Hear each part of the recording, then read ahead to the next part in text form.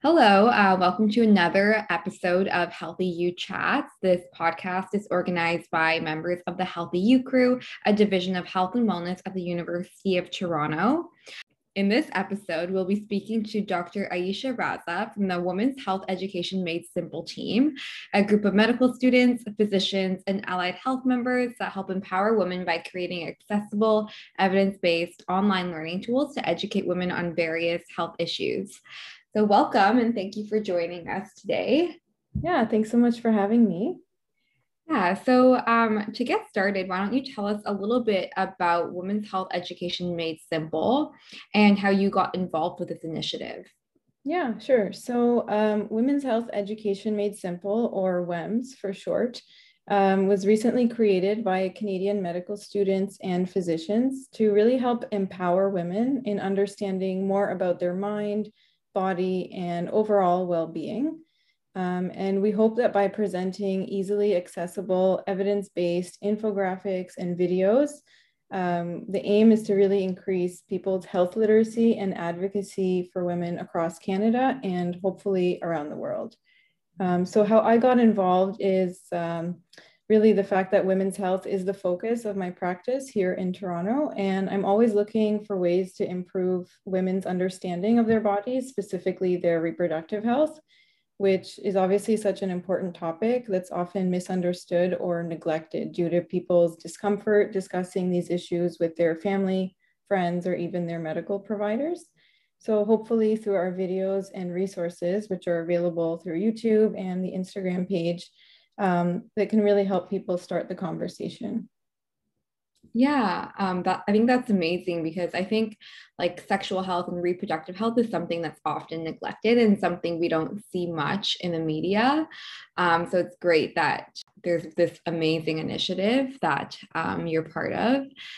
And so today I wanted to talk a little bit about like the menstrual cycle and when we should be worried about having like an irregular or absent menstrual cycle.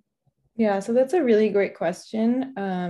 Many women actually incorrectly assume that having regular periods necessarily means that they have to have a cycle every 28 days, like on the dot. But it's actually completely normal to have cycles that are a few days shorter or a few days longer than that 28-day mark.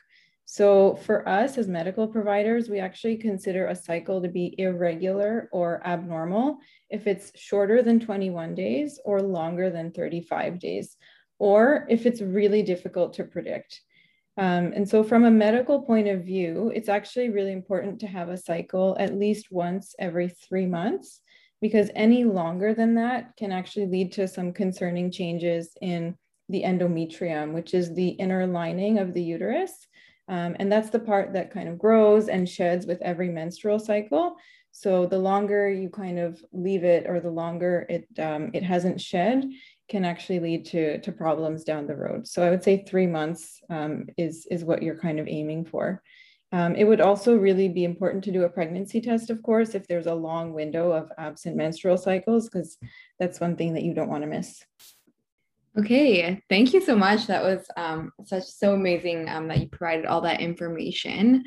I think there's a lot of misconceptions around like the menstrual cycle and what's normal. It's often difficult to figure out who to talk to about these types of things. Um, and so, if you want to provide maybe your listeners with a little bit more information on like the causes of absent or irregular menstrual cycles. Yeah, so definitely, as I just mentioned, it's really, really important to always rule out pregnancy first and foremost in the case of a missed period. And so after that, there's really a long list of lifestyle factors, things like stress, intense exercise, significant weight loss or weight gain, or any dietary changes, things like intermittent fasting or having a restricted calorie diet. Can all actually impact sort of your energy deficits and can impact your periods as a result. Outside of that, there's hormonal causes. So things like having an under or overactive thyroid or an imbalance in your female reproductive hormones caused by conditions like polycystic ovarian syndrome, or PCOS for short, which is actually one of the most common causes of irregular cycles.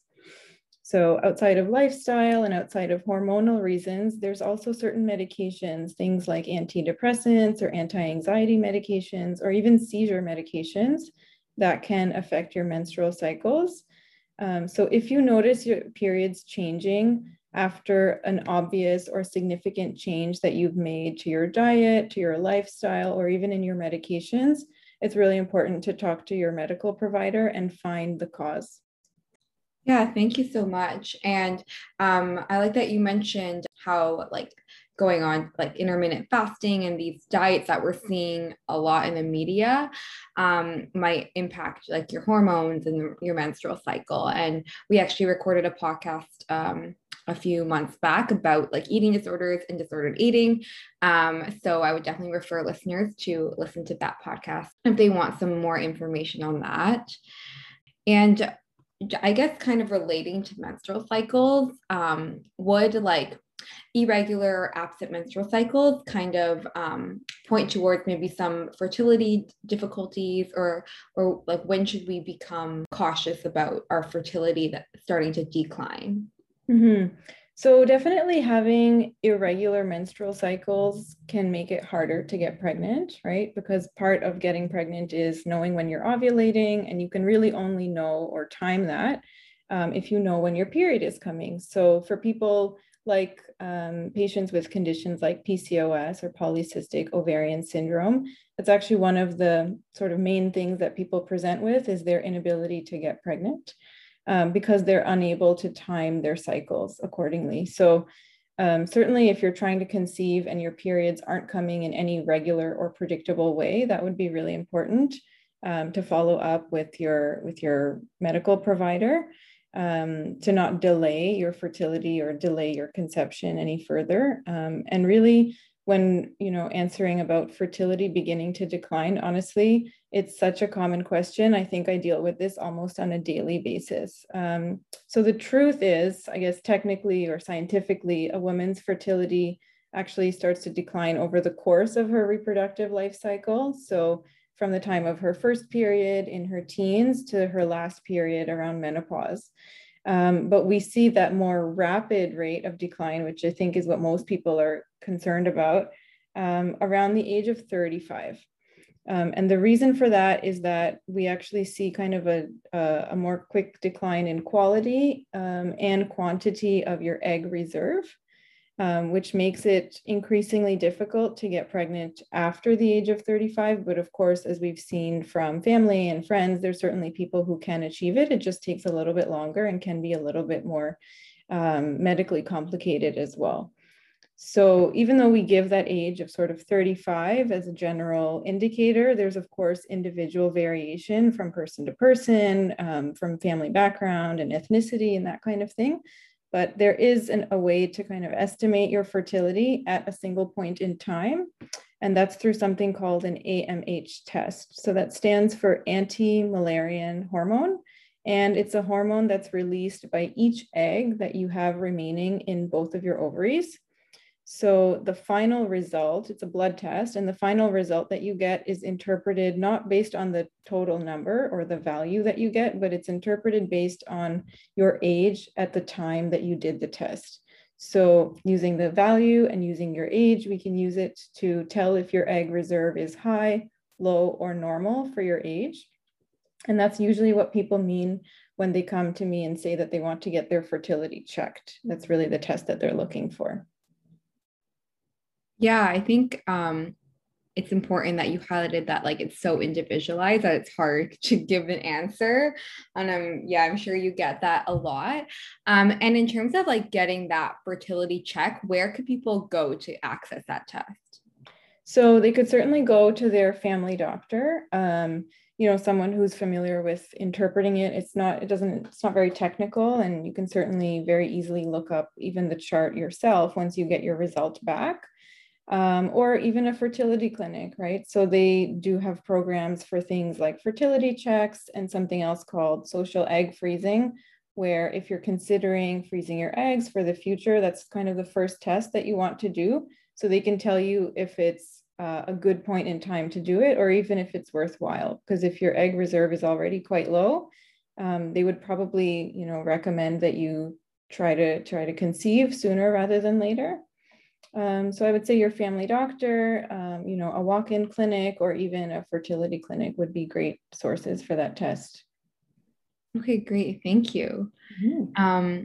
And going off that, I know there's a lot of like myths surrounding emergency contraception. Like one I've heard is that it can prevent you from like getting pregnant in the future. Are you able to maybe touch on that and some of the myths surrounding that? For sure. So that's actually the most concerning and definitely the most common question that I get around emergency contraception. It's absolutely not true. The reality is that most emergency contraception methods, when we think about like Plan B or the morning after pill, they're actually just high doses of your average birth control pill. And so they're completely safe to use. They have no effect on long-term fertility or infertility down the road. And they may just cause a little bit of a delay in your normal menstrual cycle at the time that you take them, but that's completely expected because obviously you're taking a high dose of hormones. So it's going to set off your cycles by a couple of days, maybe 1 or 2 weeks. But things should go back to normal with your second cycle. Another misconception that I hear a lot around emergency contraception is that it requires a prescription or that it's really hard to get. And that's also not true. So there's a few different options for emergency contraception in Canada. The most commonly known is Plan B, or the morning after pill. And that's actually available behind the counter at any pharmacy. So it doesn't require a prescription. The pharmacist can offer you some counseling on it in terms of side effects, but there's certainly no like medical exam or anything really required. And then there are 2 other forms. One is called a pill called Ella, which does require a prescription, and you can get that from your family doctor, from a walk-in clinic, or from any sexual health clinic. And the final method, which is the copper IUD, needs a prescription and also needs like an office visit with a medical provider to place the IUD. And really the difference between these options is the time from the unprotected intercourse. So Plan B works kind of soonest, and then the copper IUD can be effective up to 7 days after unprotected intercourse. Yeah, and with the copper IUD, are you able to maybe expand on, because I know that's also a method of just birth control. Mm-hmm. So after someone gets that inserted, will it also protect them up to like a certain amount of years as like a general birth control method as well? Yeah, so for that reason, it's a really great and very popular option in a lot of sexual health clinics where people, may not have a family doctor or may not be able to get in anywhere else in time. So not only is it effective as emergency contraception if you use it in the first 7 days, and it's effective immediately going forward as a method of contraception. So you don't have any kind of waiting period the way you might with a hormonal IUD. Again, it only works on sort of the lining of your uterus. So it doesn't protect against things like STIs or STDs. So that's really important to always use barrier method. But once a copper IUD is placed, depending on which one you select, they're available for 3, 5, or 10 years. And effectively, you can leave it in as long as the manufacturer, depending on which one you choose. Yeah, and I guess the question that might be raised in terms of like birth control and IUD is also its impacts on fertility. Do you want to clarify if there's any like long-term impacts on fertility? Yeah, so we know from long-term studies, because copper and hormonal IUDs have been used for many, many years, there's actually no effect on your long-term fertility. And generally, we give people a quote of about 4 to 6 weeks after an IUD is removed for their normal return to fertility or return to their normal cycles.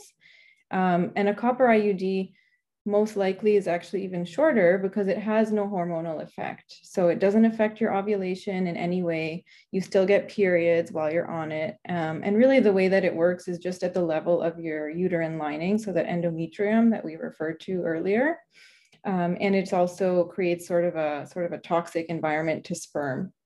So really the only effect that it would have on your periods is that for most people, it tends to make periods a little bit heavier and potentially a little bit crampier. So it's something to consider when you're choosing sort of a long-term contraception, but of course, very effective as emergency contraception and immediate contraception. Yeah, thank you for clarifying that. You mentioned that, these like birth control methods don't protect against STDs or STIs. Are you able to provide the listeners some like clarification on what the difference is between an STD and an STI? Yeah, so to be honest, it's really just in the name. So an STD is a sexually transmitted disease, while an STI is a sexually transmitted infection.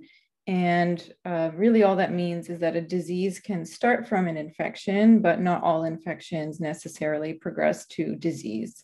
So to give you an example, it would be something like a chlamydia infection, which is a very common STI that can progress to something called pelvic inflammatory disease if it's left untreated, which itself is a serious pelvic infection that can lead to hospitalization and even infertility. But to be honest, in a medical setting, we tend to use STI more frequently to refer to all sexually transmitted entities, but both terms can be pretty interchangeably used. Hey, thank you. And how often should people be looking into getting tested for an STI? That's a really great question that I also get very frequently. So I generally recommend for people who are between sexual partners is a really good time to get tested. And so obviously that varies from person to person. If you're in a long-term monogamous relationship, it's always a good idea to get an STI check with your regular pap smear. So we used to do them annually. Now we're kind of doing them less frequently. So it's always a good idea just to kind of check and make sure that you haven't picked anything up along the way. Okay, and can you clarify like what is a pap smear? Because I'm not sure if all listeners really, I mean, I think it's something that we hear about a lot, but I'm not sure if many people actually know what it entails and what the purpose is. Yeah. So a pap smear or a pap test is a screening test that looks for changes on the cervix, which could lead to cervical cancer.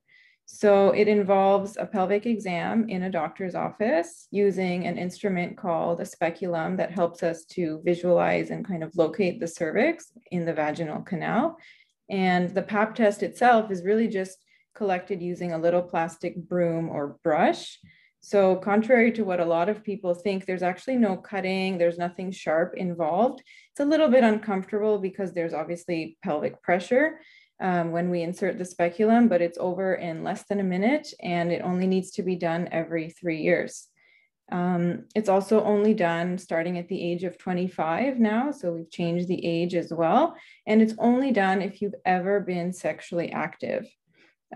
Sexually active for the purpose of a pap test doesn't just constitute, vaginal intercourse, but really any form of digital intercourse or oral intercourse, anything where you could potentially pick up HPV or human papillomavirus, which is really what we know now is the root cause of cervical cancer.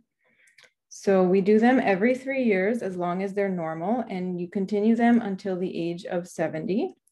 If the results come back abnormal in any way, your doctor will talk to you about what the follow-up would be. It could either be repeating the test in 6 months, or they might refer you to a specialized clinic called colposcopy, where they just simply look at the cervix a bit closer with almost like a magnifying glass. And they do different types of treatments to find any specific areas of abnormal cells. So all in all, they're definitely recommended for anybody who's 25 and up, who's ever been sexually active. And they're really the only screening test that we have to not only detect cervical cancer, but prevent it by picking up these abnormalities very early. Okay, thank you. And is that also typically done like by a family doctor or like a sexual health clinic? Yeah, so you can definitely get your pap smear with your family doctor at any sexual health clinic. Some walk-in clinics will also do them. So it's very widely accessible. And to be honest, I think a lot of sexual health clinics even have pap smears on a drop-in basis. That's great to hear. I know another question that many people might have is like, what type of vaginal discharge and vaginal odor is normal, and like, could these potentially point towards like an STI or something like that? Yeah, so a lot of people always worry about what normal means, and they're always worried that they're sort of abnormal. But there is technically a normal amount of what we call physiologic discharge, and it's present for each and every woman. And kind of like all my other answers, it's very individual. So what's normal for one person might not be for another.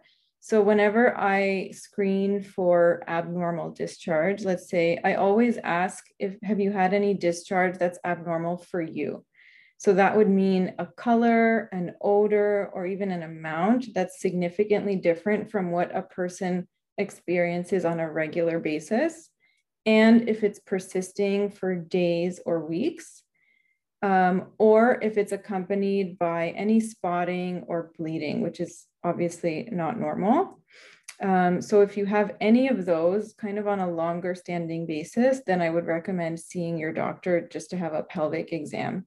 It could point to things like infection, like sexually transmitted infections, or even normal fluctuations in your vaginal pH, which is where we see things like yeast infections or things called bacterial vaginosis.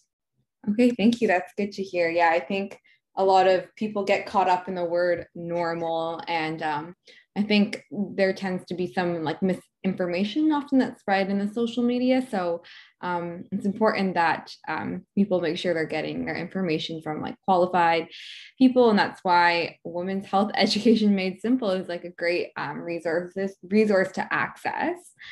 Um, that's all the questions I have for you today. But do you have any other like last minute, maybe myth busters or anything you want to share with the listeners today? Well, I think we've kind of touched on where people can access care for these different issues or different concerns. And so I just wanted to maybe summarize for people what we mentioned, which is your family doctor's office, if you're fortunate enough to have one, a student health clinic, a walk-in clinic, or your local sexual health clinic are all, really great sources of medical information where you can either go as a self-referral or even on a drop-in basis if you have any sexual health concerns. The only thing I would say is an emergency room is not the appropriate setting to get tested for an STI, as they're primarily concerned with really urgent things that could kill you. So it'd really be only appropriate to seek emergency room care if you're having anything like fevers or really abnormal discharge or feeling really unwell and it's after hours and you really can't get in anywhere else. Other than that, I would encourage everybody to look up resources like the Society of Obstetricians and Gynecologists. They have a really great website called sexandyou.ca where it covers really everything around contraception, emergency contraception, fertility, normal and abnormal periods, when you should see your doctor. And then, of course, Women's Health Education Made Simple, where it's really similar information, but made in a kind of easily accessible, easier to digest way through infographics and videos. That's fantastic. I'll definitely link those resources in the description for our listeners. But thank you so much again, Dr. Raza, for coming on and sharing your amazing knowledge that you have with us today. Thanks so much for having me. It was fun.